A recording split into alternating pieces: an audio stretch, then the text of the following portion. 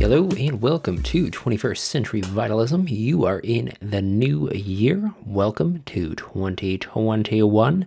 If you thought it was going to be intrinsically better than the last, you may be wrong, but you may be right. I, for one, am of the accord that energy is just continuing to flow in the direction that it has been flowing, but I don't think that's a cause for alarm because I think, the current socio-political, economic situation that we're currently in is an interesting one that is dredging up a lot of the injustice of the world, and we're able to see it all front and center. So, in short, hang on. This year is about to be really crazy. I feel like we started a conversation last year, and now we're going to start working on solutions, and we're going to start actually realizing the deeper implications that this pandemic election cycle is really actually leading us towards. So I really want to start this new year off with some levity. That is why I have today's guest, Zachary Winchester, aka the Nonsense Man, joining us to help kick off the new year the only way that he can, with a good dose of nonsense. I think this was a great conversation in exemplifying the spontaneity that I think is going to be required for juggling all the different pressures that we have this year. I don't mean to pathologize or, have nociceptive information and tell you guys that it's going to be bad, because I don't think good and bad is really going to be adequate enough to describe the kind of spaces that we're going in. I think that this is going to be challenging, but also liberating at the same time. And I'm really confident that we have a good shot at actually understanding and spreading genuine compassion. I feel that within my own sphere, and I can only trust that that's a mirror of the external. Another big news that I have to offer is that I moved houses. So I'm pretty excited about it. I have been living in the past 3.5 years in the same space. It's been a communal living kind of situation, so I ended up getting into an opportunity that allowed me to move across town. That is Grand Rapids, for those of you who don't know, Michigan, and move in with two really sweet humans who are fixing up a really cool looking house. And I'm just really excited about this opportunity and the ability to have a little bit more space in my life and a little bit more solitude. I love my old living situation, but I think this new year is going to call for some new focuses and new kinds of energies to really be of most benefit. So yeah, already this year is hitting hard. I'm super excited for it, and hopefully I can use this podcast platform as a means to get you excited about it. Hopefully this year, as we spend together, I can introduce you to some practices or themes that could actually be of service, and that's essentially what I'm doing. I said it last year, and I'll keep saying it. I have an incredible roster of humans who are down to collaborate on this project, and I have a full mission plan that will be unveiled this year that is leaning into some certain certifications that I still want to get. I kind of want to be a little hush-hush and vague about it, so when it releases, I'm probably going to do like a rebranding, and yeah, I got the whole works in for you guys. I am really confident about what's going to be happening this year, and I'm excited to share what I have in store. But without teasing you too much, this episode is a special one, and I'm really glad that we're able to do this on the new year because it involves one of my favorite humans from the Detroit area. He is the Nonsense Man, who you may know from the Nonsense Nights or his podcast, The Nonsensus. If you're feeling a theme, it's pretty apparent. The entire platform is essentially about spontaneity, showing up for your full magical self, believing in yourself, and having fun. It's really hard to actually pin down exactly what he is advocating for, and I think that that's a part of it. So I don't even want to be too on the nose and define it. I think something like this is just best to be experienced. Performance artist, podcaster, event creator, chaos magician. The man does it all. He's also got a wonderful puppet friend named Fractal the Magical Turtle. He is just an absolute force of nature when it comes to both entertainment and philosophy. I mean, he's a really well-rounded human being that I enjoy every interaction with, and this podcast is no different. We cover a lot of different topics, and I think it's honestly best to just kind of leave it at that and let you experience it firsthand. Before we get started, I just want to remind you, if you are inspired by what I'm doing here with the show, if you've gotten any sort of service out of this, then feel free to head on over to Apple Podcasts, give us a 5-star rating, download, even listens, interact with us on social media. It all goes a long way in helping the algorithms feed this show to people who may need it. That's what it's about, making sure that the show reaches the people who want the content. And we're fighting against AI. So help us win the fight against the robots and, reach a larger audience. Let's do this thing. 2021. I'm pretty confident. Without further ado, please welcome to 21st Century Vitalism, Zachary Winchester.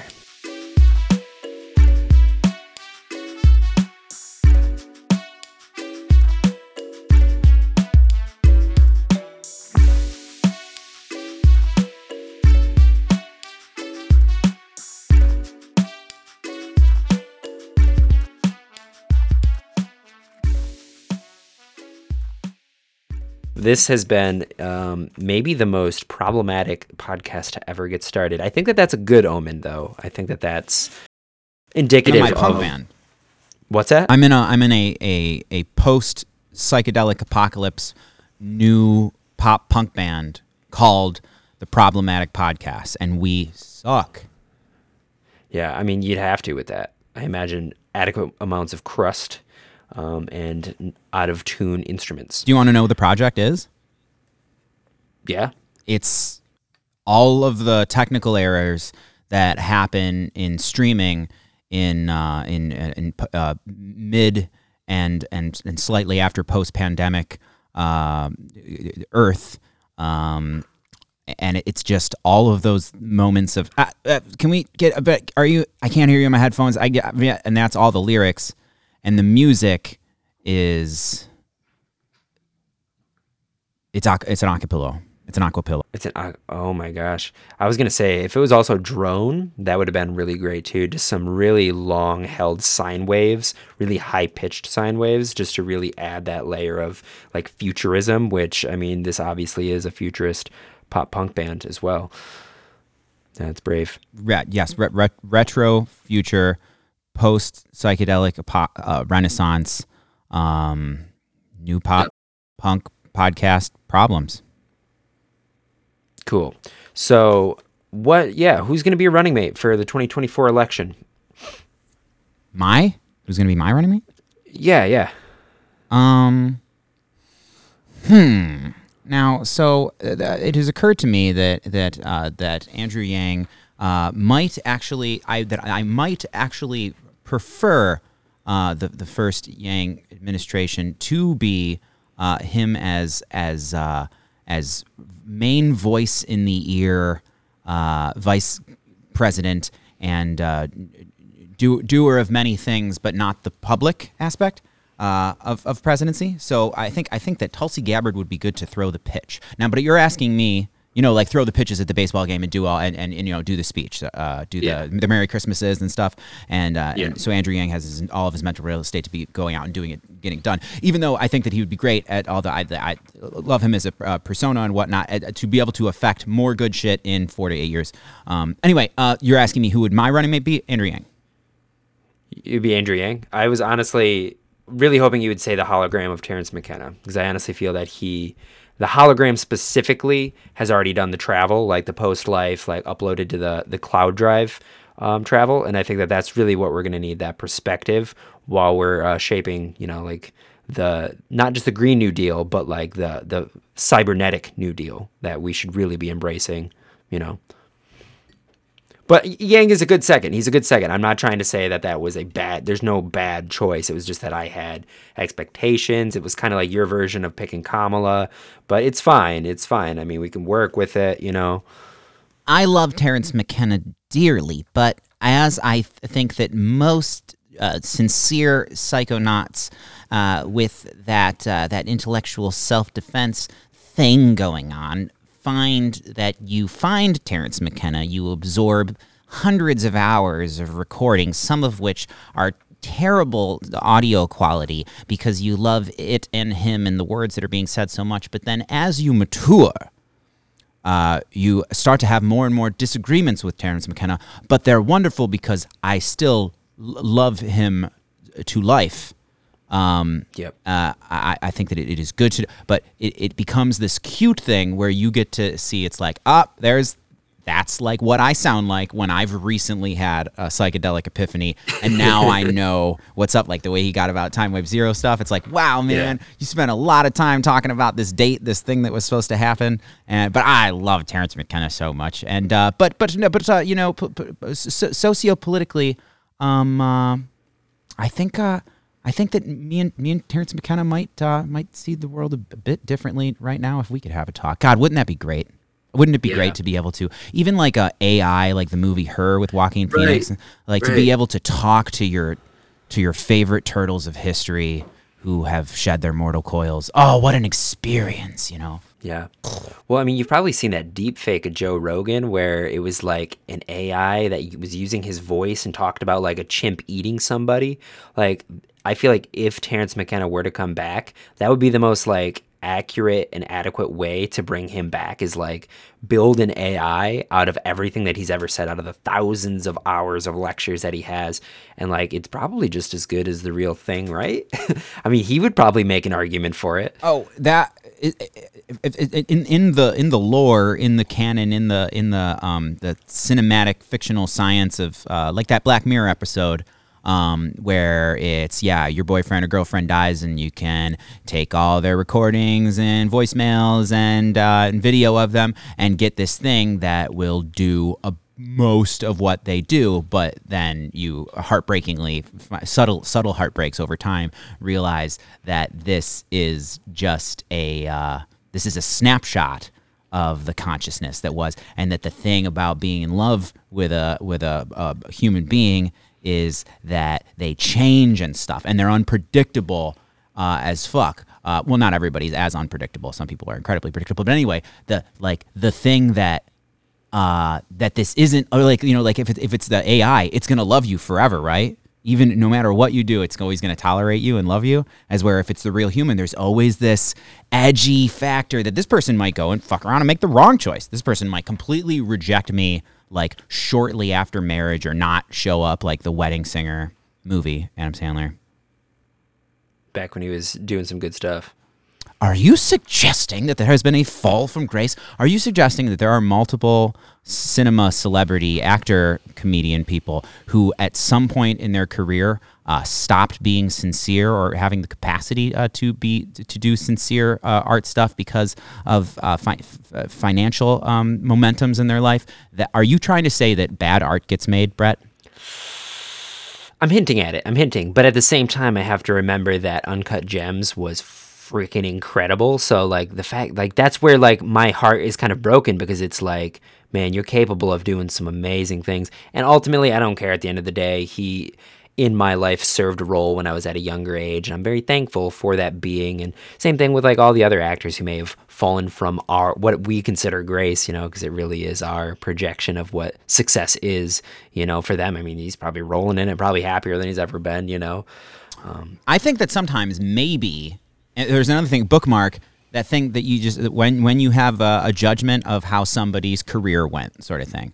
And somebody who's not in your life, they're just a celebrity that you've witnessed from afar, and you perceive what you think is a fall from grace, or like the moment where everything after this, you were just trying to pay the piper, and your like sincere quality art making career stopped at this time, and then you had your fall from grace, and then it's like we say, I like your early work, sort of thing. Yeah, when you see that and feel all the judgmental-ish feelings about like this just character of a person you don't never have conversations with, I find that that's a really good, that's always like turn the lens into yourself and be like, hey, yeah, isn't that a bummer when somebody has a ton of potential and they don't they don't optimize it. Like, doesn't it make you? And then it's just always turn that in on the self. And unless you're stressing yourself out, maybe it's good to stress yourself out sometimes. I don't know.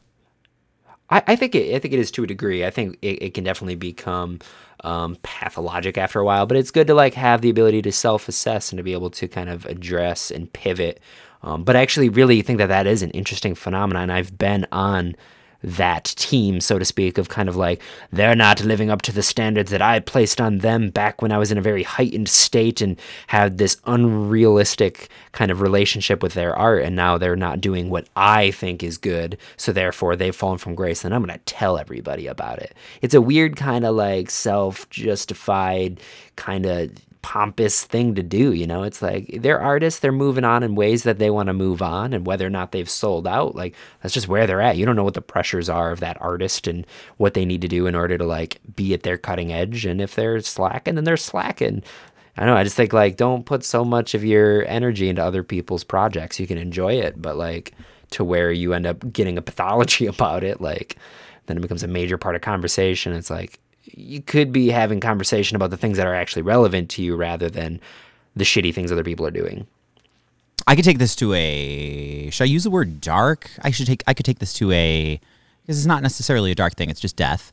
And I don't know what people's functioning definition or use of the adjective dark is as a like thematic of like this got some dark themes in it. Not like dark as in like that one episode of Game of Thrones that I thought really sucked.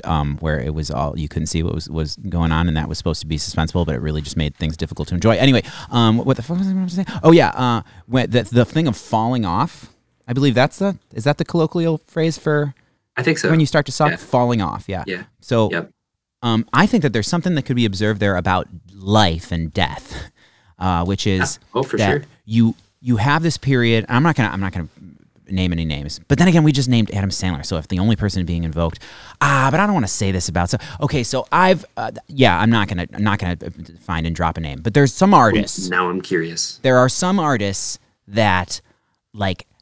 It seems like the thing that made their art for that decade or that 5 years or just those 2 albums or even that like stretch of 20 years. And then it was like, okay, they should, somebody can tell them to stop. Somebody tell them to stop. Oh, that's like that, which obviously is subjective as fuck, but we all, have our observations about it. That when it's somebody who it really seems like the fury and maybe even a bit of the survivalism, like made their art, particularly like in the lyrical division. I shouldn't say that, but like, but with lyricists, I notice it a lot because it's like, you're talking about your life and stuff, depending on what genre. Some people are more, some genres tend to do more autobiographical things. But when it seems like what the thing that was your lightning bolt of creativity is like fury and like really intense emotions, and then you become successful and rich, and then you have this experience that a lot of people are detailing very thoroughly and I think it's just going to keep happening. There's going to be more of these successful, really admired celebrity people who write their tell-all book, and in it they get to disclose that it's really beautiful and happy at first, and there's a big "we are the champions" like period that can really keep lasting, and there's some examples of that, but it's difficult to because our whole situation, it seems like our biological robot human vessel thing.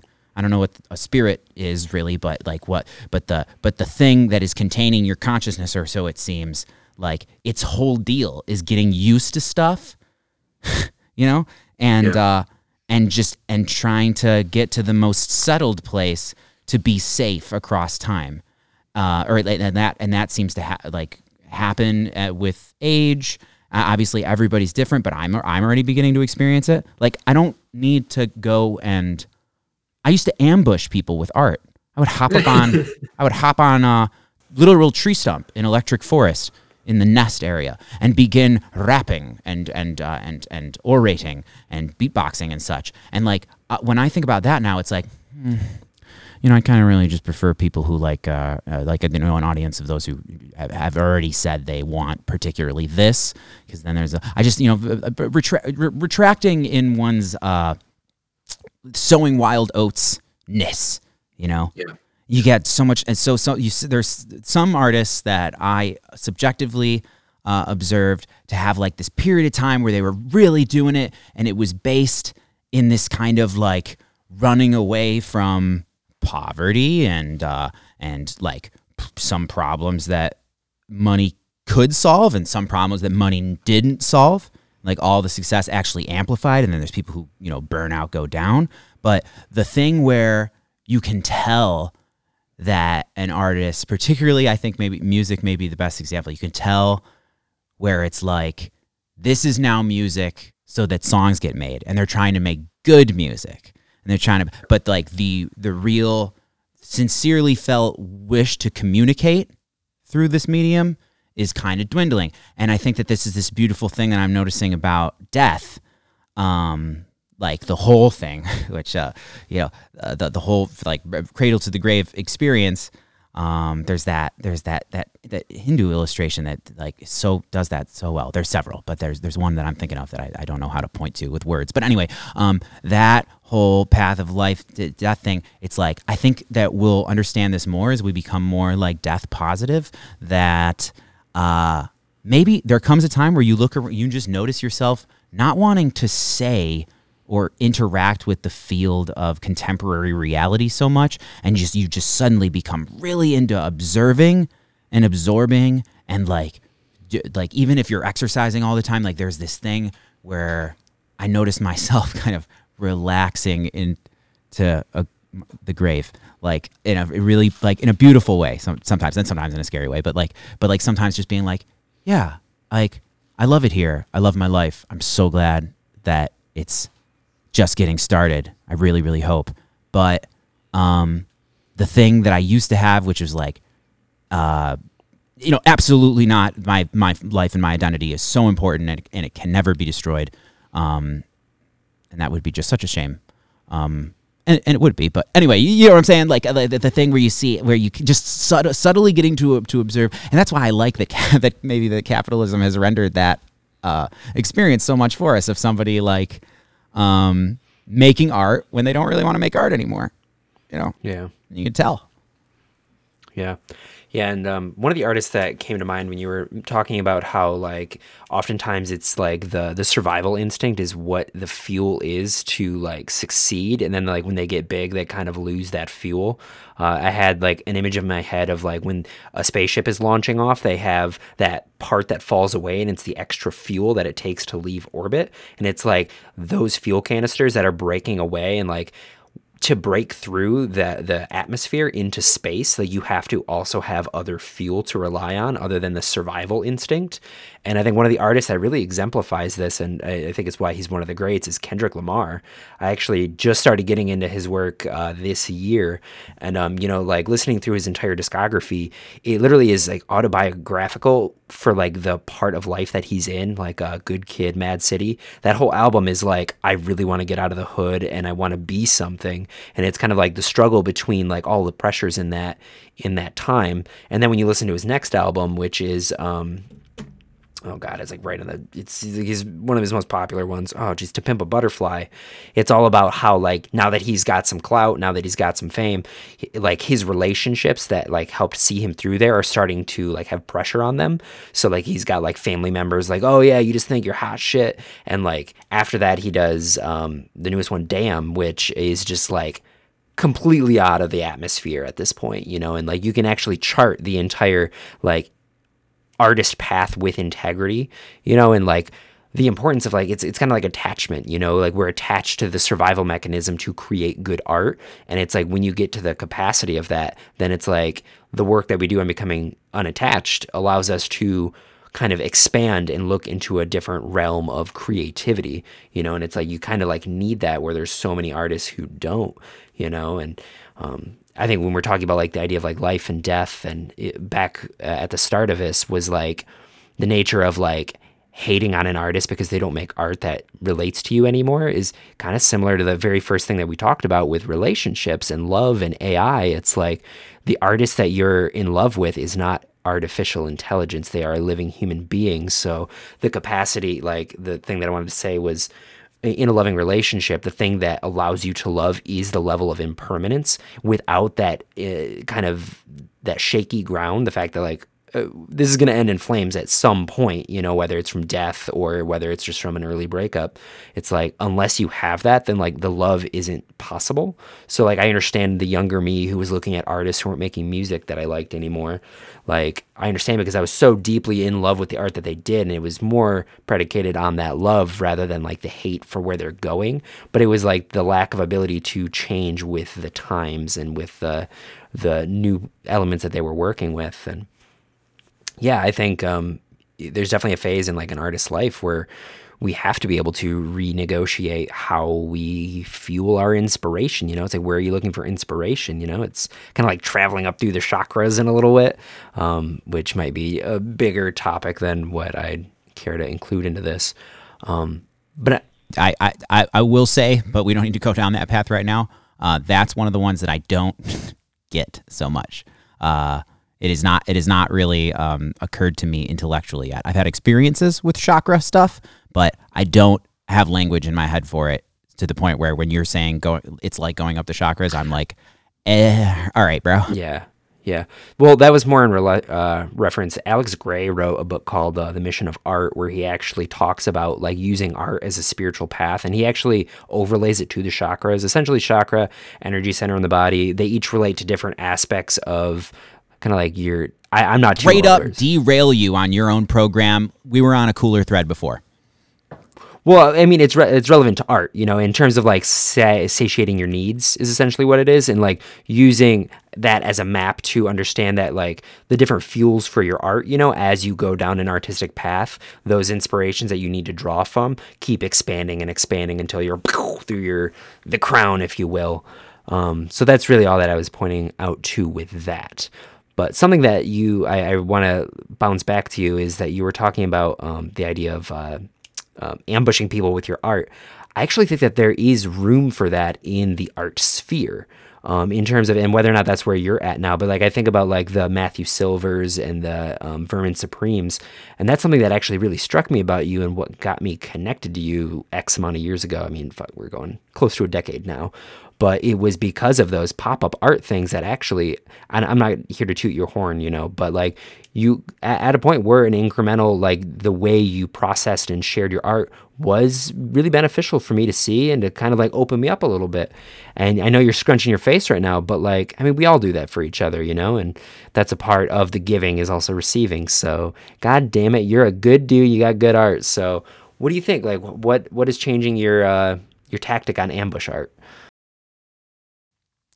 I don't know. By the way, thank you. You said kind words there, and I only scrunched thy face, as a funny, or an attempt at silliness, cutery.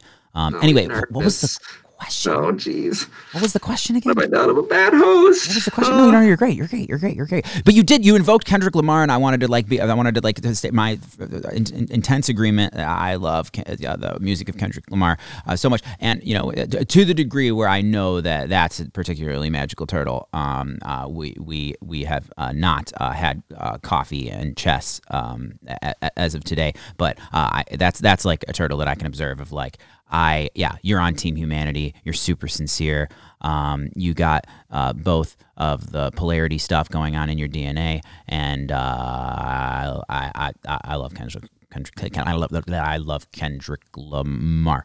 And then you asked me a question at the end of, and when you said the nice words, then you said, "Oh, ambush art, yeah." So I don't know if it's a thing of maturity or. Because what is it to get older? It is to have had more. Maybe I don't know. I don't know if this translates to spiritual talk, but to have had more experiences of the breathing, and I think that this thing that I used to fear because it was like the howling, the yawning of the grave, the howling of the wind through the moors, like in Secret Garden. That it was Death Tractor Beam stuff. But it's all like I'm warming up to this whole thing. I want to love all of reality. Let me not sidetrack from this though. The ambush art thing. Yeah, I don't feel the need to surprise pollinate passerbys with sincere communications. I don't feel that impulse as much as I used to. Also, there must be a confession. There was several times at the festivals where it was like very much, I don't know if, as we say, sober, not enhanced, not altered state me would have been as inclined or emotionally capable to hop up on the stump and gather a crowd and then just like have that happen in this way that now seems less appealing because I love the enthusiastic mutual consent thing.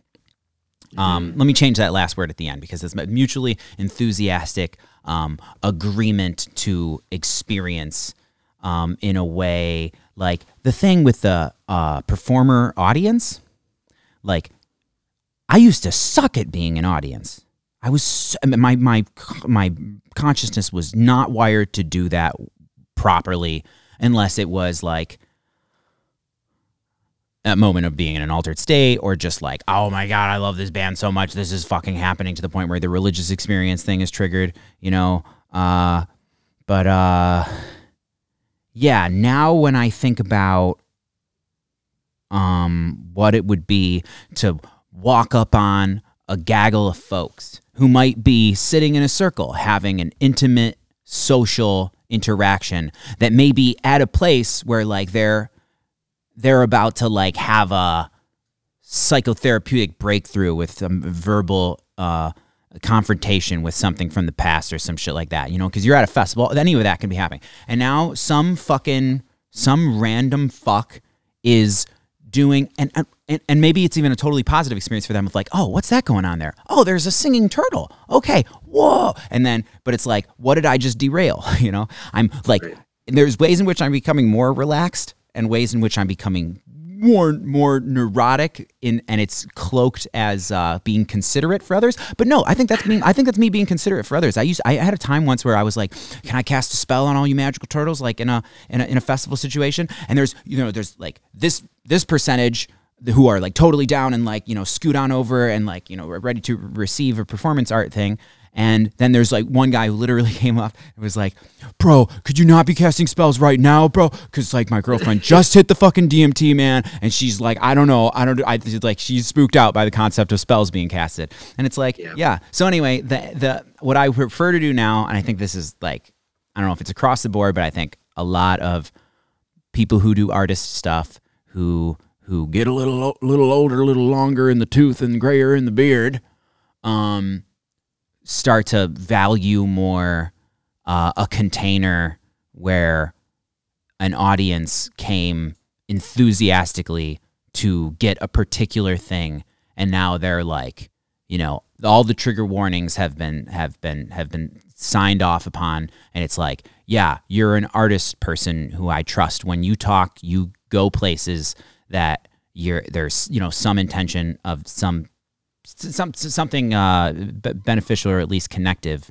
And so, yeah, fuck me up, Buttercup. Hit me with some truth. Like I have that when I have that for certain individuals. There's certain individuals at Burning Man that I get to experience them performing, and it's been such a special thing. Like really sitting there being like, this person is not world famous by the usual metrics. You know, their YouTube might have like 12 subscribers, and they can't quite figure out how to like turn this into absorbable media or a career. But I am enjoying this performance as much as anything ever, and they are so fucking great, and they know it now because they're experiencing it in a, you know, zone of whatever the fuck stuff that's going on at Burning Man sort of thing.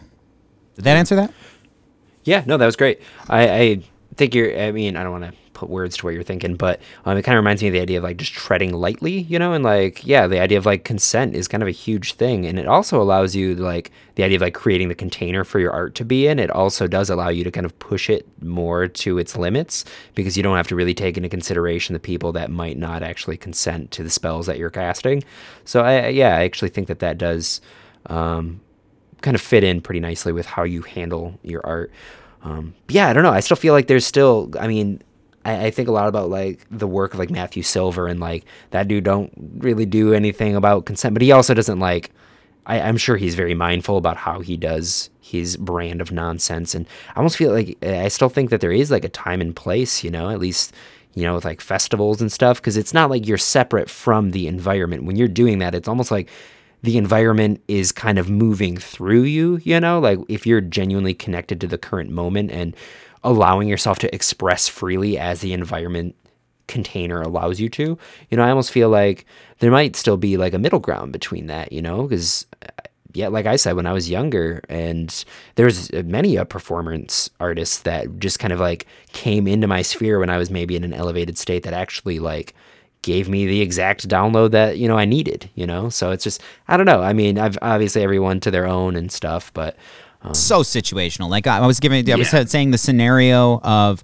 okay, so that nest at Electric Forest, there's this enclosure, there's this festival in Michigan in the let's just say the 2000 teens and perhaps into the 20s. It will be a thing. If you're just tuning in now from the future or just have no frame of reference of what an Electric Forest is, so there's that festival, and I've done this thing at this place that is like a nest. It's an enclosure made of a bunch of sticks. It looks like a really, really dedicated, disciplined band of perhaps Yetis. I don't know. I don't want to actually, I don't want to assume things about the level of technological capabilities of Bigfoot, but it seems like a bunch of really, really, really smart Yeti Sasquatch sort of creatures, or some humans who were trying to make a thing look like a nest. Was that insulting? I didn't mean that to come off that. Anyway, it's a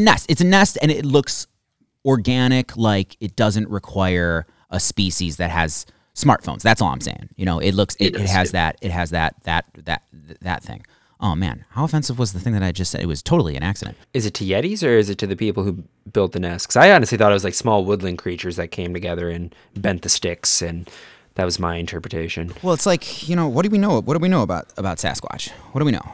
What do we know? I mean, we can't even confirm the existence, let alone whether or not it's doing telepathy, telekinesis, or has an axe. It might have an axe. But okay, that's a good way of putting it. The nest is like there's no clean chops. It's all sticks. So all sticks. Yeah. I just spent a lot of time with the imagery of this nest at this festival. Okay, anyway. It's a very specific thing. It's a special I think that it is important to like create that image. It's special. So, and in there, there's turtles who are doing the whole like semi-autonomous zone music festival thing where you might do a thing like smoke DMT all willy-nilly like in a little nest area. And there's folks in there who are super duper roly-polies, who are feeling them that way. And when you get, you might be having your first MDMA experience at a festival and be in a cuddle puddle with your friends in a massive bird's nest thing. And the things that might be happening verbally or connection-wise there might be so invaluable. And now there's this guy who has decided that it's performance time when you may have came there particularly to get away from art performance time and be with each other. And I would say that I value now from having hosted, done things for this nonsense night thing in Detroit, that the greatest thing that can happen is people connect, communicate, conversate, whether with words or with dancing or playing a game, or just all the connection stuff is the best thing amongst the audience, I would say. Yeah. And so I would just highly prefer now a situation where it's like, you put the fish in the barrel, and then I'll come with the what are we going to do with these fish in this barrel? And I'll come with the some general. I don't want to. It's usually it's shooting the fish in the barrel, but Yeah, I know. I was just like, I was waiting to see how you dug yourself out of this one, but I'm not helping. I'm not throwing the rope. I'm curious. it's bad. Hose with warm water. Oh no, the flour. Okay, so fish with the fish food. Yeah. No, that's it. Yeah, the fish food. Yeah. Fish food. Yeah. Yep. Consciousness. Well, I mean, providing the barrel, for the fish to be able to swing amongst themselves as they see fit, that's a great service, But with all of that said, that's the fuck around and find outness, which I'm thinking about forming a religion that is FAFOism. Fuck around and find out. Yeah. It's an acronym. It's like the fourth religion you've started. Oh yeah, I mean, well, I think I've done. Okay, so anyway, if that, I'm not saying that I have had my last choice experience and done the thing where I jump up on a literal tree stump in a festival where people might be having, whatever experience that gets derailed. No, I think that now if I were to do that, I would do it in a way where you can observe me somewhere. Like you can observe that say that there's a magical turtle that has appeared, like a flying turtle that sings and speaks, and you can see that going by, and then you can go into an area where that can be a more immersive experience. But I no longer feel attracted at all to the ambush.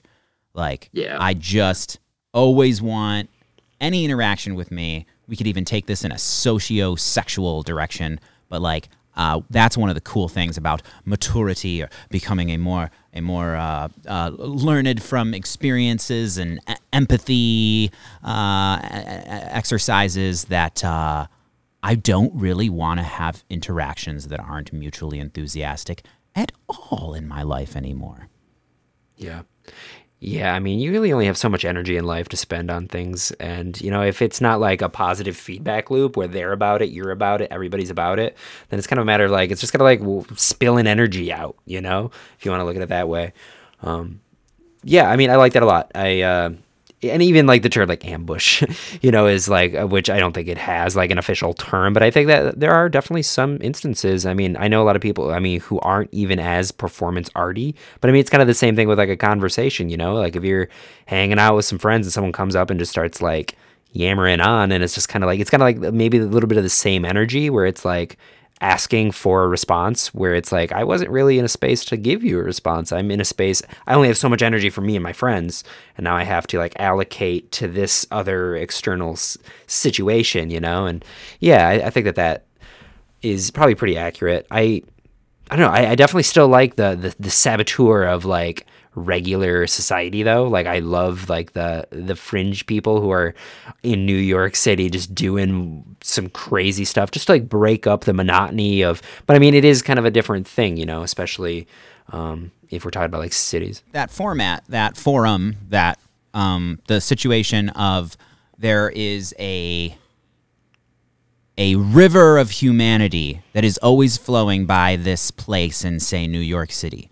And in all directions, there are signs, there is all sorts of ambush advertisement, including actual people human beings who will approach you and try to take your precious attention and perhaps even slow you down on your like mission to get somewhere that you have chosen to give all of your attention to, and they're trying to distract you from your motherfucking mission and hit you with, hey, buy this, or join this pyramid scheme. And so it's very different than at a festival to be like, all right, these people are under fire. They are under, like these people who are walking by are all getting hit with, or at least they're being targeted by things that wish to communicate to them to make a different choice, to be distracted, or to think about a different thing, to like, occupy their mind.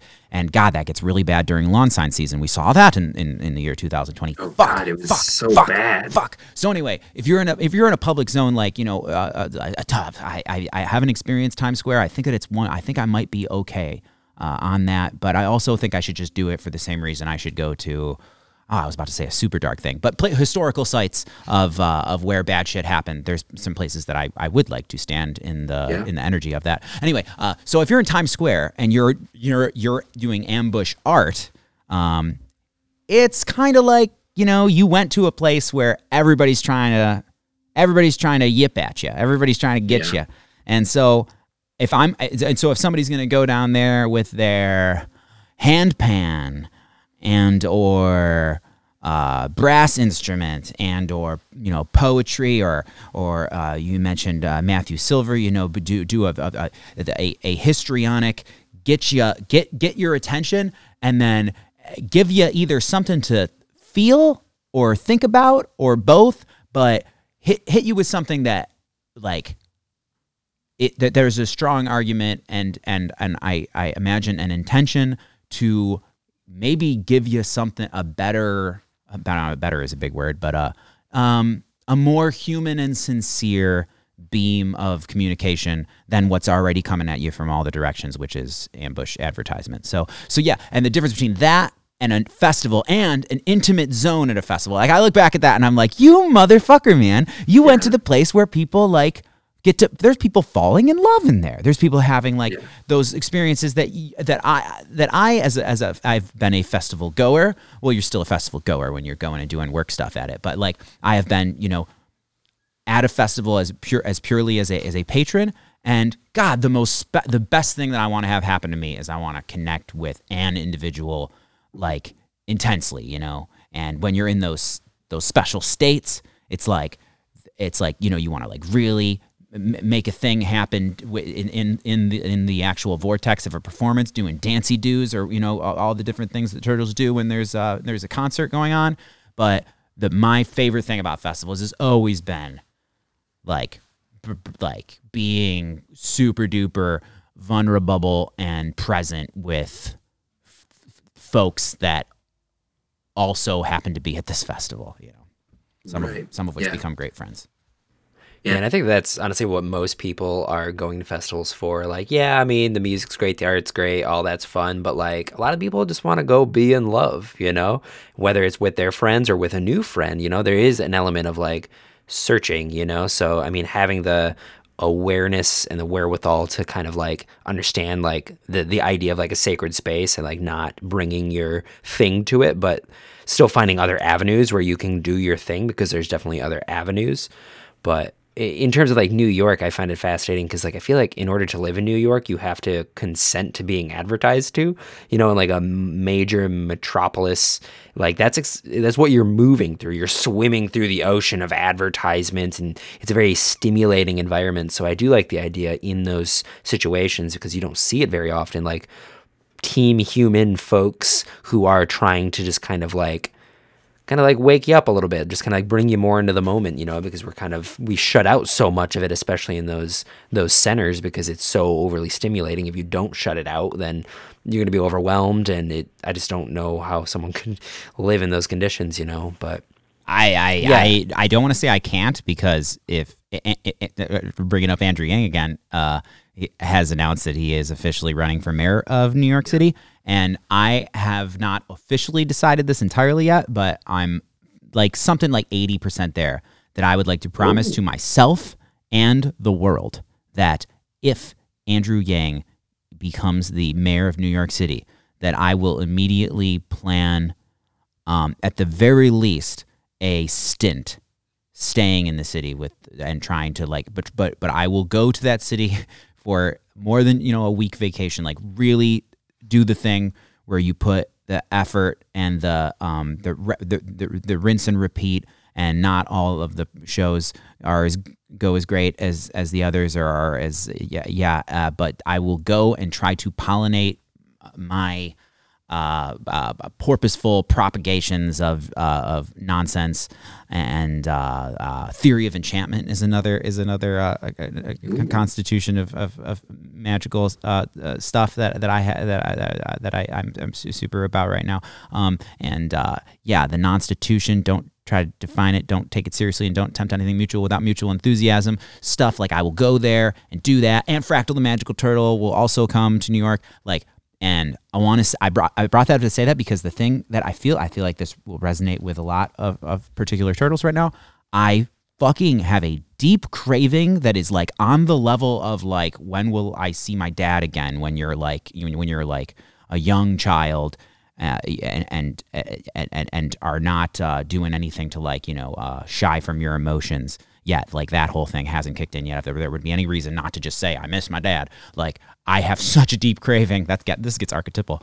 I have such a deep craving to be in a neighborhood, whether it is large as a like county or like a village in maybe somewhere that is in America. But I really want for my life to experience time in a community of humans, whether it's a fucking city of several million or a fucking village in the mountains of Transylvania, anywhere where I really want to experience the thing where I'm not resentful towards the leadership, or the other way around. More so, not that it's not resentful, that I believe that I see a human who is actually trying to optimize things.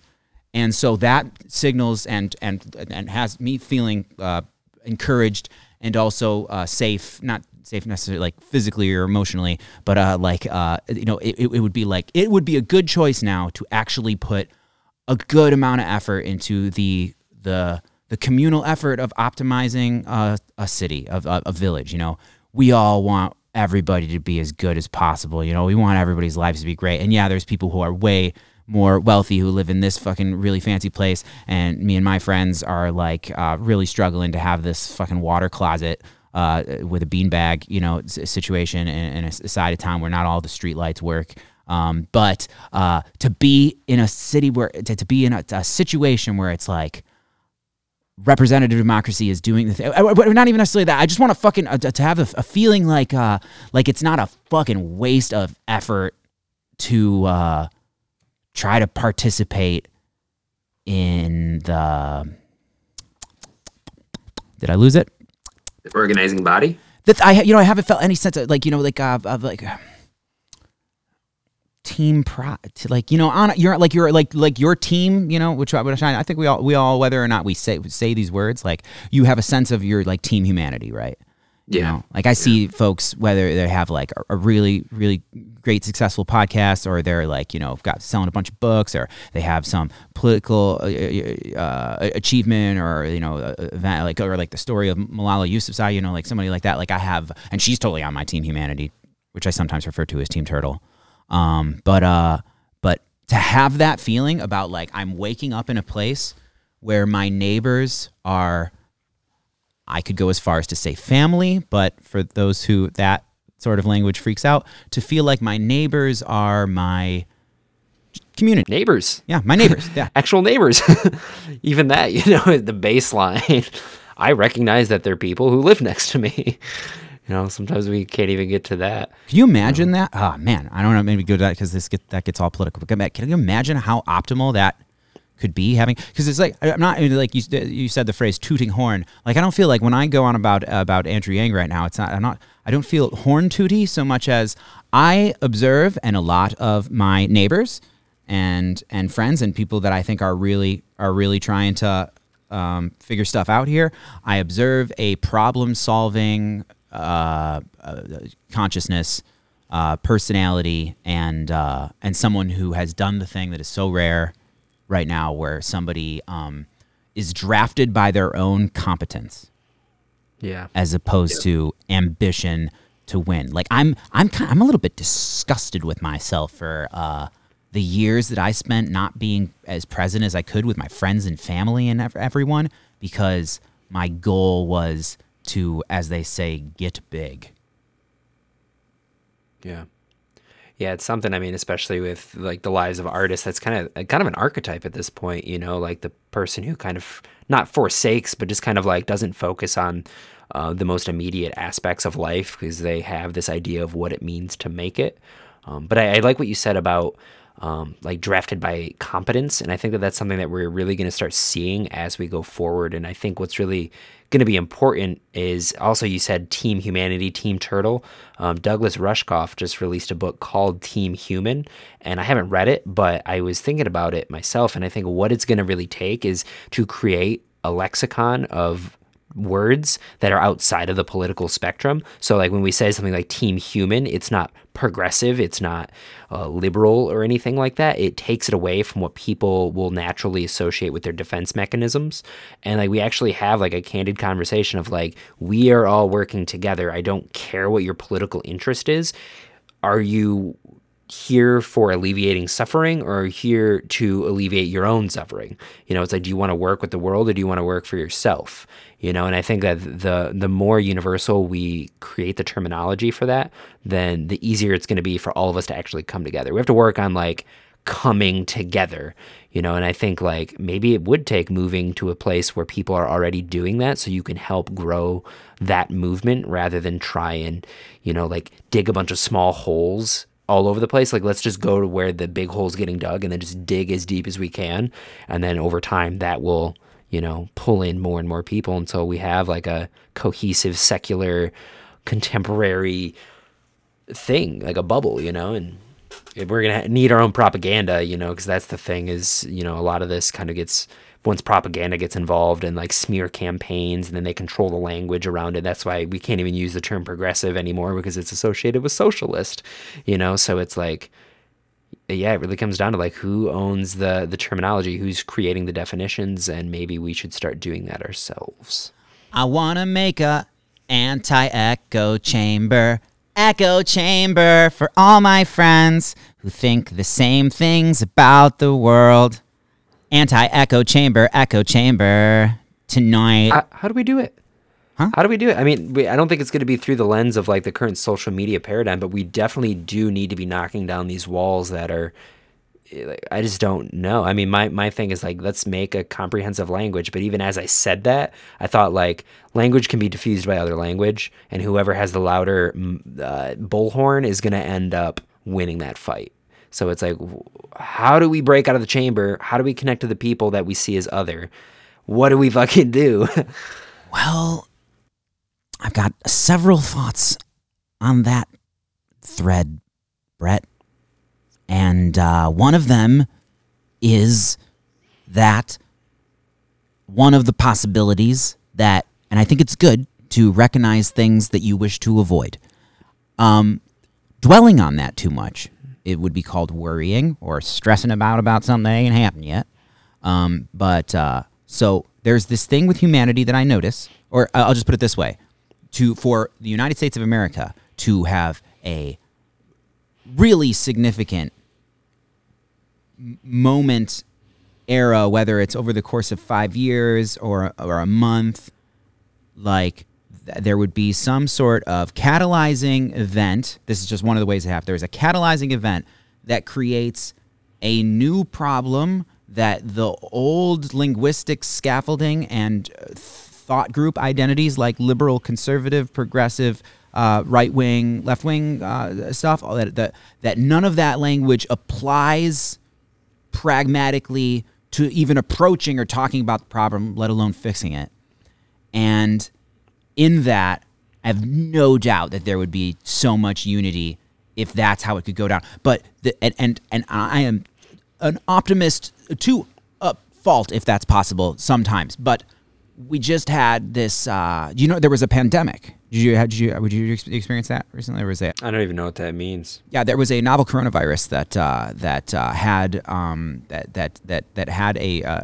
a death rate that was a percentage that if that were to have washed over millions of people, say 330, then there would be this that would be a lot of really, really macabre mathematics and terrible things would have happened. So what the country decided to do, though in a very ramshackle fashion, at very different levels, and we got the whole decentralized thing with states, which has really, really great things about it, but also has some really like this has went weird, and different elected officials tried to do different stuff to keep that math down of death, and a lot of different things happened in different places. I'm in Detroit, Michigan.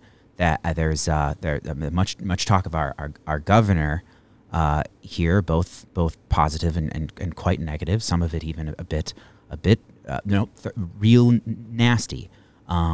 and that's going on in different states. Anyway, what's the ship I was trying to land here? Oh yeah. No, what was it? Did I miss it? Yeah, I brought up the pandemic as was a problem that Unifying problem. Yeah. in my naive mind and heart, when that was beginning to happen, I really thought, I think a lot of us did, that this was going to be a unifying, though tragic, but like, I could see how this would unify. I don't know how much of a factor of that it was that the head of state and tweeter in chief kept doing the exact opposite of using words and communication to unify.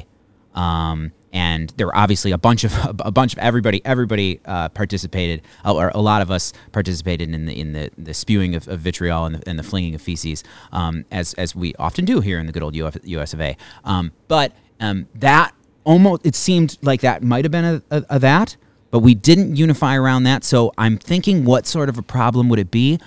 And to end this on a positive, one thing that does come to mind, that as this unique event that the old language and ways that we sort and categorize and team up with and against each other don't apply to, might be, well, to have a huge umbrella term, technology, but specifically cryptocurrency, Bitcoin and coins, and just like that whole concept, which I have difficulty, articulating the jargon of like what's going on, technomechanically, whatever the fuck. But it seems to me like there is a really worthwhile attempt and possibility that Team Humanity, some of those turtles who are developing that stuff and are in that space, tons of turtles who are in that space are super on Team Humanity, and they may have outsmarted the old guard.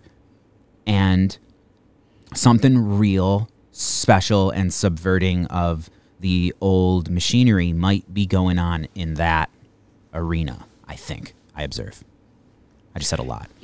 Yeah, I mean, I definitely think that Bitcoin's going to be a major player. And I mean, I think that is another aspect, is we really have to contextualize how we view currency, and because it's a resource, and that's essentially the most fundamental like human drive, is like the call for resources. So if we can find a way to empower everybody to be more plugged into the resource pool, because like right now we have like massive income inequality, and it's like, I think crypto really does offer an opportunity for us to kind of like retake that back and reprioritize what resource is and how we reallocate it in a way that isn't like done by the government, because it's kind of its own thing. It's kind of like a loose cannon, like it's its own market that isn't with like the Federal Reserve or whatever. So I don't really know too much about it. I don't know the jargon. There's people who are There's folks who are really good at that.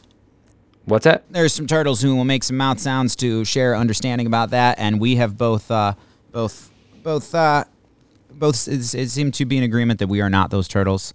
So yep, I can own that. So cryptocurrency is the thing. But just like some of the stuff that's happening in technology, it might be the train tracks doing the into onto a new path that the old guard doesn't even know what the fuck to do about. Right. And with the unity thing that we were just talking about, like sincere unity, I do think would come from the moment where you got a neighborhood and there's a lot of different people who think different stuff and maybe have lived next to each other for 10 years and have never talked, awkward, and like maybe had just like a few weird encounters, like somebody who was tripping at one of your bonfires and came over and was in my kitchen and we had that whole fucking thing happen. And then there's a flood and lots of people are having problems with their houses in the neighborhood, and then they all go out and talk, and friendships and alliances are formed in this moment of common problem. Now, I said I started that whole thread. I do this thing when I talk where it's just like, I'm not even sure if I'm going to land the ship, but I've got somewhere I got something I'm trying to say. I hope it doesn't. I hope the catalyzing event of unity isn't catastrophe.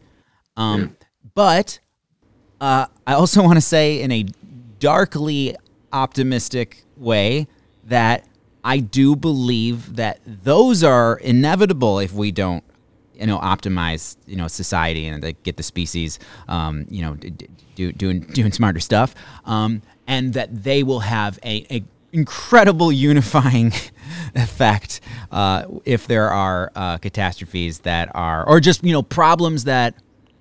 No, it might have to be something jarring. I don't know. I'm being all spooky now. I'm really hopeful for humanity. I promise. I am. I really think. I think if we wake up and show up and communicate and do the find the others and stay in relative contact community with the other magical turtles of Earth who are trying to help, we're gonna be good. We're gonna be good. I don't have a timeline, but.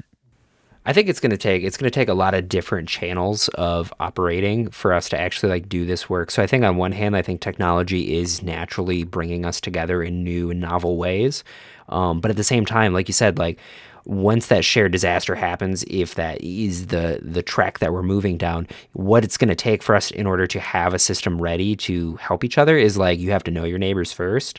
So I think while on one hand, technology, crypto is really going to be helping move us forward, there is a practical boots on the ground approach where it's you have to do the work within yourself to be able to look at your neighbor who might not look like you or talk like you or think like you, and to be able to find a common shared intention, and hopefully we don't have to wait until there's disaster. Maybe we can just start doing that right now, and then we build communal resiliency, and I think that if we want to talk about ending the echo chamber, then let's start with the people who are shoulder to shoulder with you.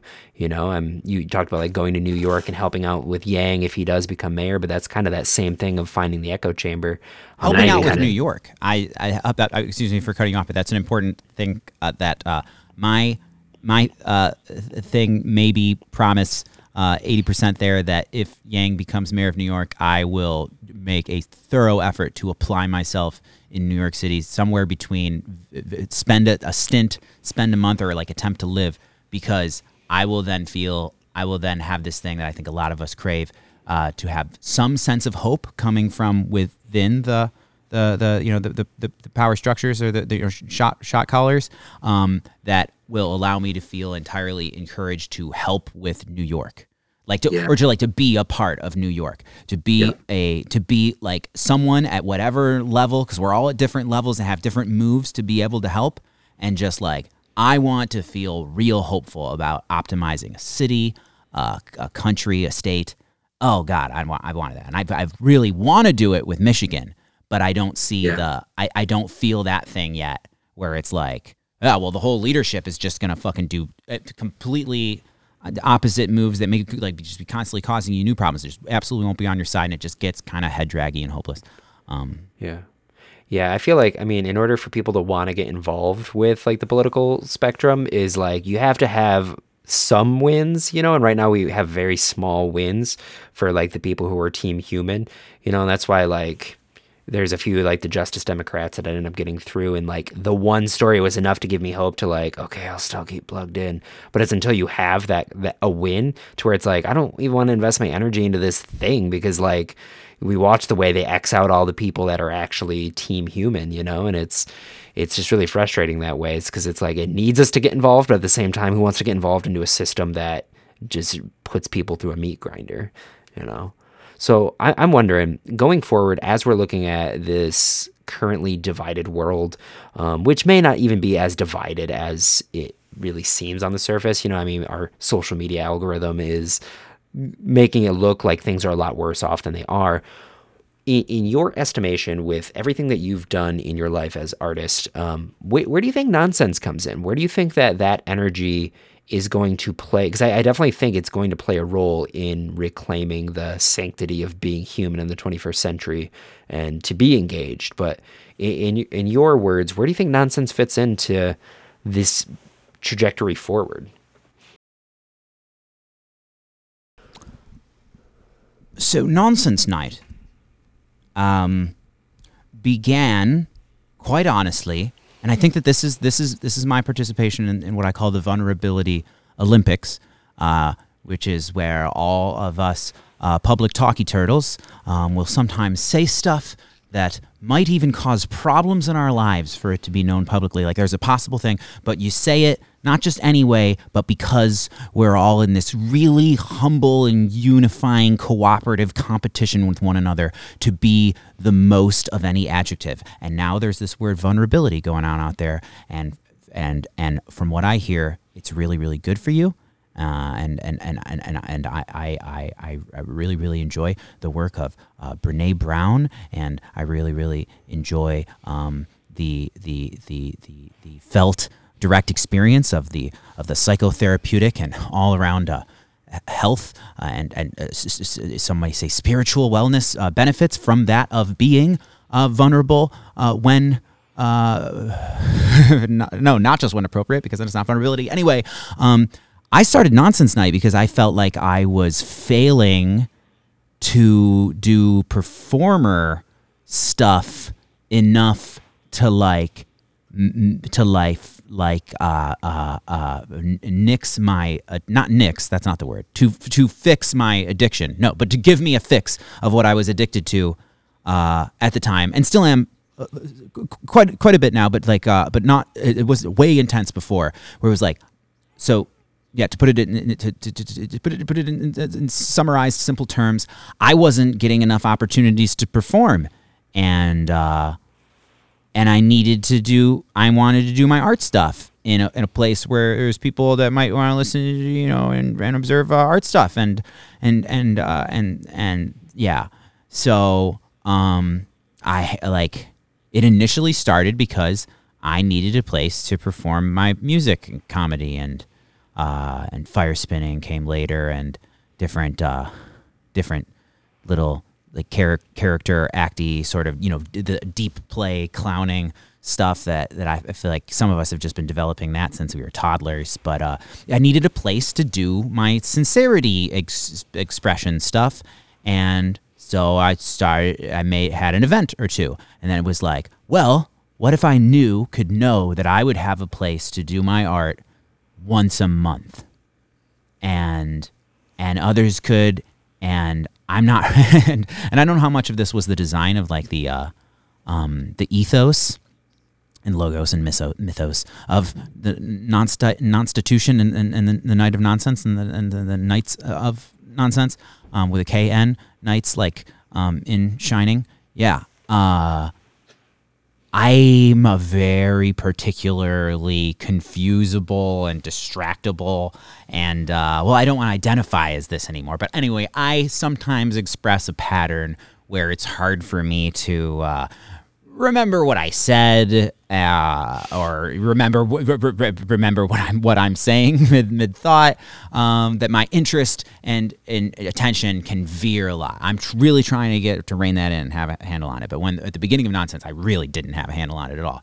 So it kind of just became a thing that kept happening, where it was like there was chaos, not necessarily chaos as in like fucking barns on fire and fucking minotaurs or fucking just slicing down villagers and shit, but like just chaos as in a performer wouldn't show up who said they were gonna, and I developed this thing to instead be like, the thing that we said was gonna happen didn't, to just like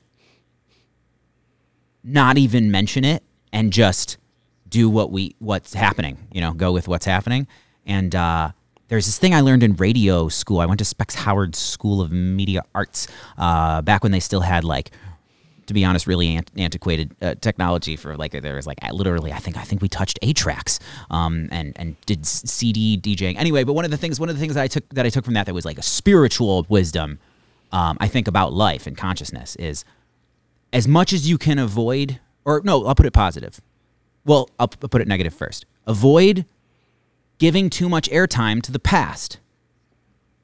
And that doesn't mean forget about things that, some things, there needs to be an effort to reconcile things or, confront one's past, core wounding and such. But there's this thing sometimes where, like, okay, inoptimal thing happened, lessons learned from it, and now we're in the present, And now welcome to www.reality.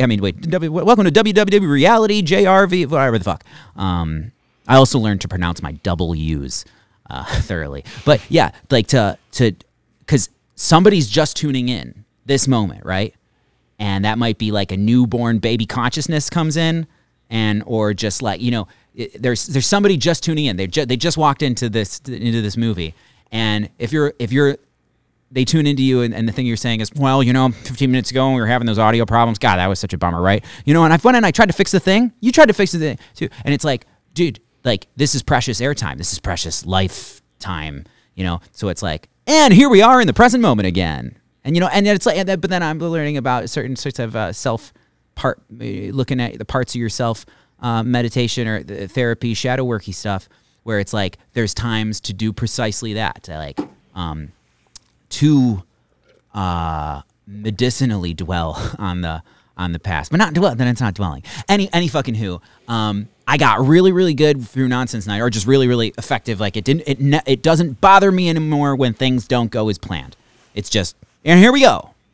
And I'm just like, and I host the open mic at Burning Man, and that's a fuckaroozy of an experience of things not going to plan and amazing things happening when they're allowed to. And so I got really good at allowing, to use a less spooky for some word than chaos, but I don't believe in randomness. Well, sometimes I do.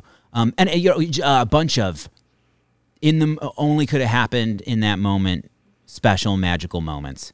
Like those, I think really dialed in the enterprise of encouraging and opening the container for that. And with the team that has done Nonsense Nights in the past, there was so much lessons that we all learned from doing that. I certainly would like every night be like, wow, the fucking metaphors about cooperation and about like, you know, we love and support each other, and like I wanna that getting to observe the thing where you want more control of something that's communal, you know, or where you know like just all the stuff that you learn. And you know, to be honest, during this time of a lot of self-reflection of the isolation and the lockdown era, those moments, I feel like I really examined the stuff that I wasn't allowing myself to thoroughly examine about how Nonsense Night, like the beginning years and things happened, and what was going on in my psyche then, and a lot of the ways in which I subconsciously and sometimes consciously like kind of sabotaged things. Well, maybe not consciously, but definitely a lot of subconscious self-sabotage and sabotage of the enterprise. It just not growing like it could have. And I felt all the feelings about that, and now I'm so excited for, man, I hope that gets to happen again. And it will. It has in small capacities, because Nonsense Night doesn't require there to be a public thing. Anyway, but if Nonsense Nights get to happen in the way that they kind of used to ish in the city of Detroit, Michigan, perhaps at the Tangent Gallery, that would be God, I would really, really feel a preciousness that I didn't back then. Because, you know, you're just living your life. Yeah. Yeah, and I think that's something the pandemic has really kind of like done for a lot of things, is like it gets you to look at things that you may have taken for granted and see it in a new light of like, oh, like even some of the things that we've just been doing for years are actually so precious and vital and limited in time that we can spend. Yeah, and I think that like the idea of like bringing nonsense forward, I think is honestly super crucial for, I mean, we have a lot of work ahead of us, you know, as a people, you know, but I think like doing that work with some levity, doing that work with not an attachment to outcomes, but also by remembering who we are fundamentally as like spontaneously expressing creatures, you know, and imbuing a little bit of everything with just like a little bit of that, you know. I think I notice it with myself in this show as a matter of like, I have a list of things I want to cover, but at the same time, like some of the best things come up when you're not attached to any one thing, you know. And I liked what you said about the role in radio to not like dwell on the past, you know. It's like, yeah, we may have blown through some of these things, but I really like where we're at now. So instead of like dragging us back in the conversation for something that like an amendum on another topic we talked about, let's just like focus on like what's here and now. And I mean, for my experience with you know, Nonsense Nights and like the spontaneous arising of those events was oftentimes that like, let's just work with what we have right here, right now, And yeah, I think that any avenue that we can do to have more of that in the world is going to make us more flexible and resilient and bend when we need to bend, you know? I don't know, a thought that one thing that I think I'm pretty sure about that I'm going to make effort moves, choices to do before Nonsense Night returns in the public, you pay a cover at the door thing, or don't. Like, there's ways actually. There's ways for you to achieve getting into Nonsense Night without paying, that are not dishonest, and then some that are. Anyway, the Non-Stitution exists now as the three clauses, principles, the three rules, but rules meant to free us. One, don't take it seriously. Two, don't try to define it. And three, don't attempt anything mutual with each other without mutual enthusiasm for said act, which I always rephrase that last one. But don't attempt anything mutual without mutual enthusiasm. Do stuff in celebrational, consensual agreement, as opposed to assuming anything about how somebody else wants to spend their time. Anyway, or experience you. Anyway, oh yeah, I think that it behooves me, as someone who is getting better at the thing of accepting responsibility and leadershipy stuff for the stuff that I put into the world, or at some point was like the originator person. I am stepping more into my, like, I'm going to do that more thoroughly and with much more analysis of the world and how and what would be helpful, and just have more really behind the scenes, deep catacombs knowledge, Illuminati, high council, inner council stuff, intentions for how the thing generates experiences that move the needle in special magical ways. Anyway, yeah, the thing where this thing that people talk about that you can say specific stuff, but there's this sense with Nonsense Night, even when it's not said, that it's like that there's something good happening there, and I don't feel self-horn 2D saying that, like, because I've just observed it a bunch of time, and that wasn't like mine or any one person's doing. Like, there was a container, and there's a growing community of those who have wishes and feelings about that container. And there was, I witnessed some times, several years in a row, where it was just so magical, and it just doing something. I'm going to use a big vague word, doing something good for the people who came, or at least some of them. A thing that I think it would behoove me now, as doing sincerely dedicated, accepting responsibility, leadership thing for me to do before Nonsense Night returns in a public and monetized capacity, is I want to figure out how to make the money aspect of it, which used to be just like, we have to have this, make sense in the current socioeconomic situation, and it would be really, really cool if our artists who perform could get money for this, and I would like some money for this, and the Magical Turtles who do the things that are behind the scenes and take a lot of effort and skill and creativity, and they should be getting the monies from this, and also there's this thing where the thing that I used to like, Nonsense Night started as free, and I at that point was like anti-money ish. I still had that malware going on. Yeah. And so I would kind of fought for it to be free, and then there was a period of time where it was pay what you want, and then I was just kept observing this thing gets the experiences can be way more dialed in, and quite frankly, safer, and more of the good kind of chaos and less of the dodgy kind. If there was at least a barrier of entry of, this is Nonsense Night. Do you want to come into this? Oh, well, if you want to come into this and you can look and see that there's experiences happening over there. Can you might you be so kind as to give us a few of your Federal Reserve note shekel? Put that in this bucket, and then the more that became like when it became more money, and sometimes I kept justifying it, the amount the elaborateness of the event, though that would fluctuate a lot. Some were very not elaborate, and some were super duper spectacular, and like there's some magical turtles who really showed up and did did the thing that I think some people think I was doing more of than I was, which is actual like coordination and. Yeah, I'm really, to be honest, a lot of the time I'm just person like just slinging permissions around. But in the future, I wish to be better with the leadership thing. There's more things that I understand now. Anyway, I think it behooves me to figure out how to make it so that Nonsense Night does have a turnstile, public events that can generate money, and how does that money get distributed amongst either or, but I think it's both, the people who did the effort to make the event magical and some very local, very immediate, very direct philanthropic-y thing.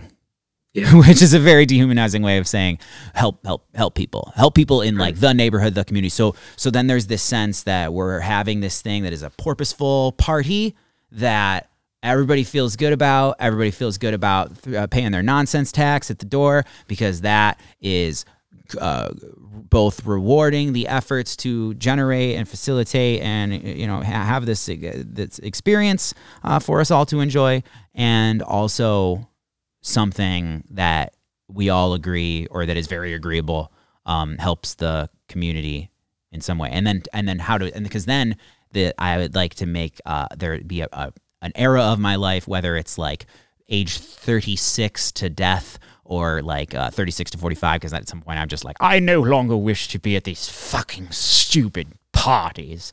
And I'm like, no, those are nonsense. And now I'm being sincere. Fuck that. Someone else here, take the torch, do that. But anyway, I really want to. I have deep feelings and wishes about this era of my life and of reality, where myself and a super dedicated and enthusiastic team of nonsense generating magical turtles try to take it to places, try to go and install nonsense nights and give and set up their council, their upper council of like leadership sort of thing. I had this idea the other day that it's got to be 3 people, and they all are super in agreement that like we're going to work together for 3 years to put this on. But because reality happens, there are mechanisms for 1 or 2 or all 3 to be able to pass that torch. But there is a commitment of sorts, because commitment I used to think was like the antithesis of nonsense and like the good kind of chaos, and like, going out into the mystery and doing the thing where you trust in reality or God or whatever, or yourself, commitment is so magical and causes all of this particular chaos, being in a committed situation where you're showing up and doing the thing that you said you were going to do, even after you don't feel like you're choosing it every moment, and it's like, well, I said I was going to do this. Like, that shit is so special. And I now in pandemic time, not being away from doing Nonsense Night, I really realize this thing now that used to just actually confuse me, that it's like, well, if the magical spell calls itself nonsense, then do we have to be actively avoiding things that make sense and are like optimal? Or like, does this have to be stupid night? Does this have to be like and now I feel really special about this thing. It's like, well, what's more nonsense than something that is called nonsense actually being one of the more dialed in, intentional and critical thinking. Well, I don't know if critical thinking applies. Anyway, that it's like, this is actually a really, this makes a lot of sense. This makes a lot of sense. And people are really trying to keep developing it to make more sense for more people and be more welcoming and optimize the things that happen And this sounds like social engineering, but maybe there's good ways to do social engineering. But those moments that happen where people who usually don't connect out in the wild are totally, as we say, vibing out together because they're in a container of nonsense and encouragement of sincere communication.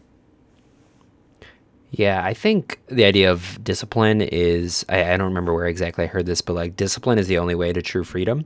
And that actually shouldn't be like as much of a call for like, ooh, that's like really stuck up. But it's like the ability to apply order in creative ways can actually further enhance your ability to let spontaneity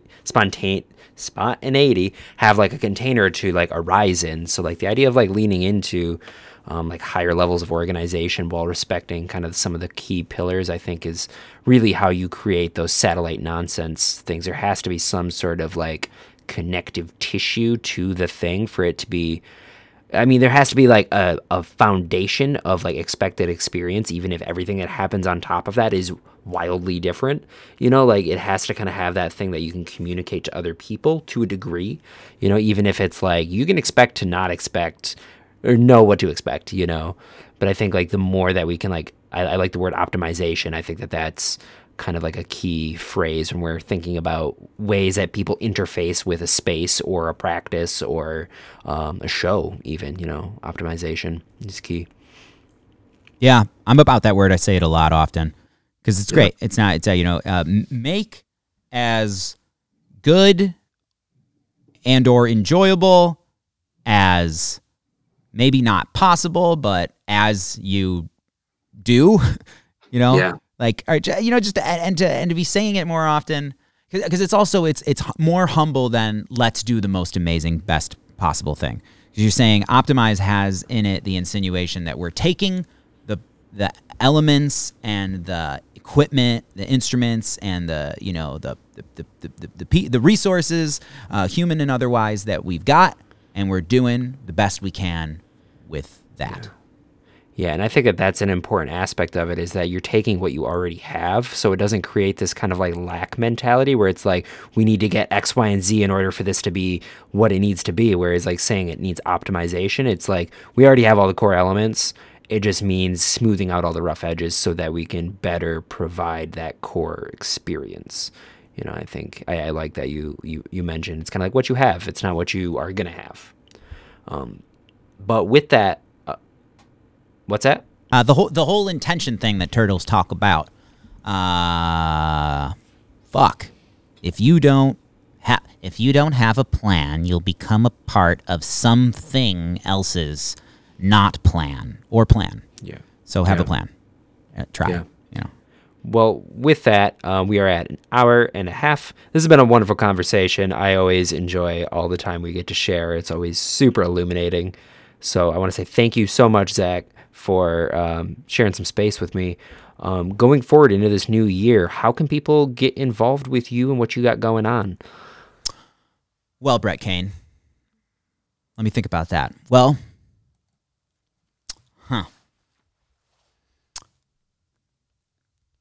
that's another thing that I really need to orchestrate immediately. I would say right now, I hate doing the thing where I utter the name of the social network because these are the very social networking platforms that I wish to be, not necessarily that they end or like I wish the best for everybody, but I just want something to come along that replaces. All right, I'm going to be really specific. I just would like Facebook, Instagram, to be just replaced. And not necessarily, replaced isn't even what I wish for. No, because that's like I want others to. I hope for something to emerge that signals to the social network, the individuals and groups that may switch or just also be using that. That it signals and sincerely delivers on like trying to optimize the human connectivity. And not the the stuff that we're finding out about algorithmic, inadvertently having an echo chamber form around your internet network that that there is an actual mechanism that is keeping you from new or challenging stuff. That we don't know how much that has bent us in a bad direction. We don't know yet. We're just talking about it more. But anyway, Instagram, I'm at Nonsense Man or at Nonsense Night is on Instagram. Also, my friend Fractal the Magical Turtle, who was nearby, but he's I was thinking that he listening. He's aptly listening. Yeah, and we can have you if you interviewed Fractal the Magical Turtle sometimes distinctly, that would be great. But Magical Turtle Medicine on the Instagrams. There's a YouTube, though I haven't really been putting much on the YouTube yet. But I'm gonna change that immediately. Yeah, New Year energy. Yeah, I'm doing it. I'm getting a gym membership. Yeah. That. Yep. Gym membership and a fucking Adderall prescription. We're fucking changing the world, bro. But I would say, I tend to look at that most of the social networks now. And I really want to collaborate making music. That's what I would like to do the most. I would like a direct message saying, hey, I make music. Would you like to make rapping and singing or perhaps magical creatures, characters, singing children's songs, lyrics over this music? And then I'll look at it and be like, no. But then I'll look at the 17th and be like, no. But you know what? The 16 prior, I now have changed my mind about them, and then we make music. I'm entirely rambling now. It's been great a long talking. Process, but yeah. What's that? It's been great talking to you, Brett. Yeah, dude, you too, man. It's been so long. I don't know why. Like, you have your own podcast, and on Senses, I'm doing this. I mean, I'm fresh into the game, so I imagine we're gonna have repeat conversations. And yeah, now that we have this virtual connection, let's freaking do this, man. All right. Let's save the world. Like, let's plan it all out. Like, you and me, man. I'll be your running mate. Fuck. Yeah, we'll save our world. Yeah, we'll keep saving our world. Yeah. Well, that's all you can really do. Yeah. So, that's what we're doing. Awesome. Zach, thank you so much. I appreciate you very much. I will talk to you super soon. Bye-bye to you and bye-bye to all. Happy reality. Remember you're dreaming. Love you all.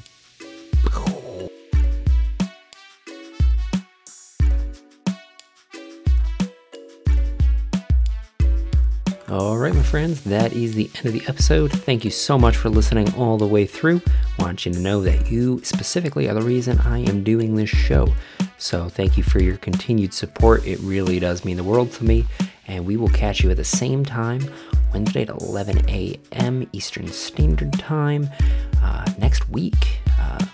We got some more episodes coming. I already got some stuff recorded waiting for your ears. So without further ado, have a great week. Treat yourself well, and I love you. Okay, goodbye.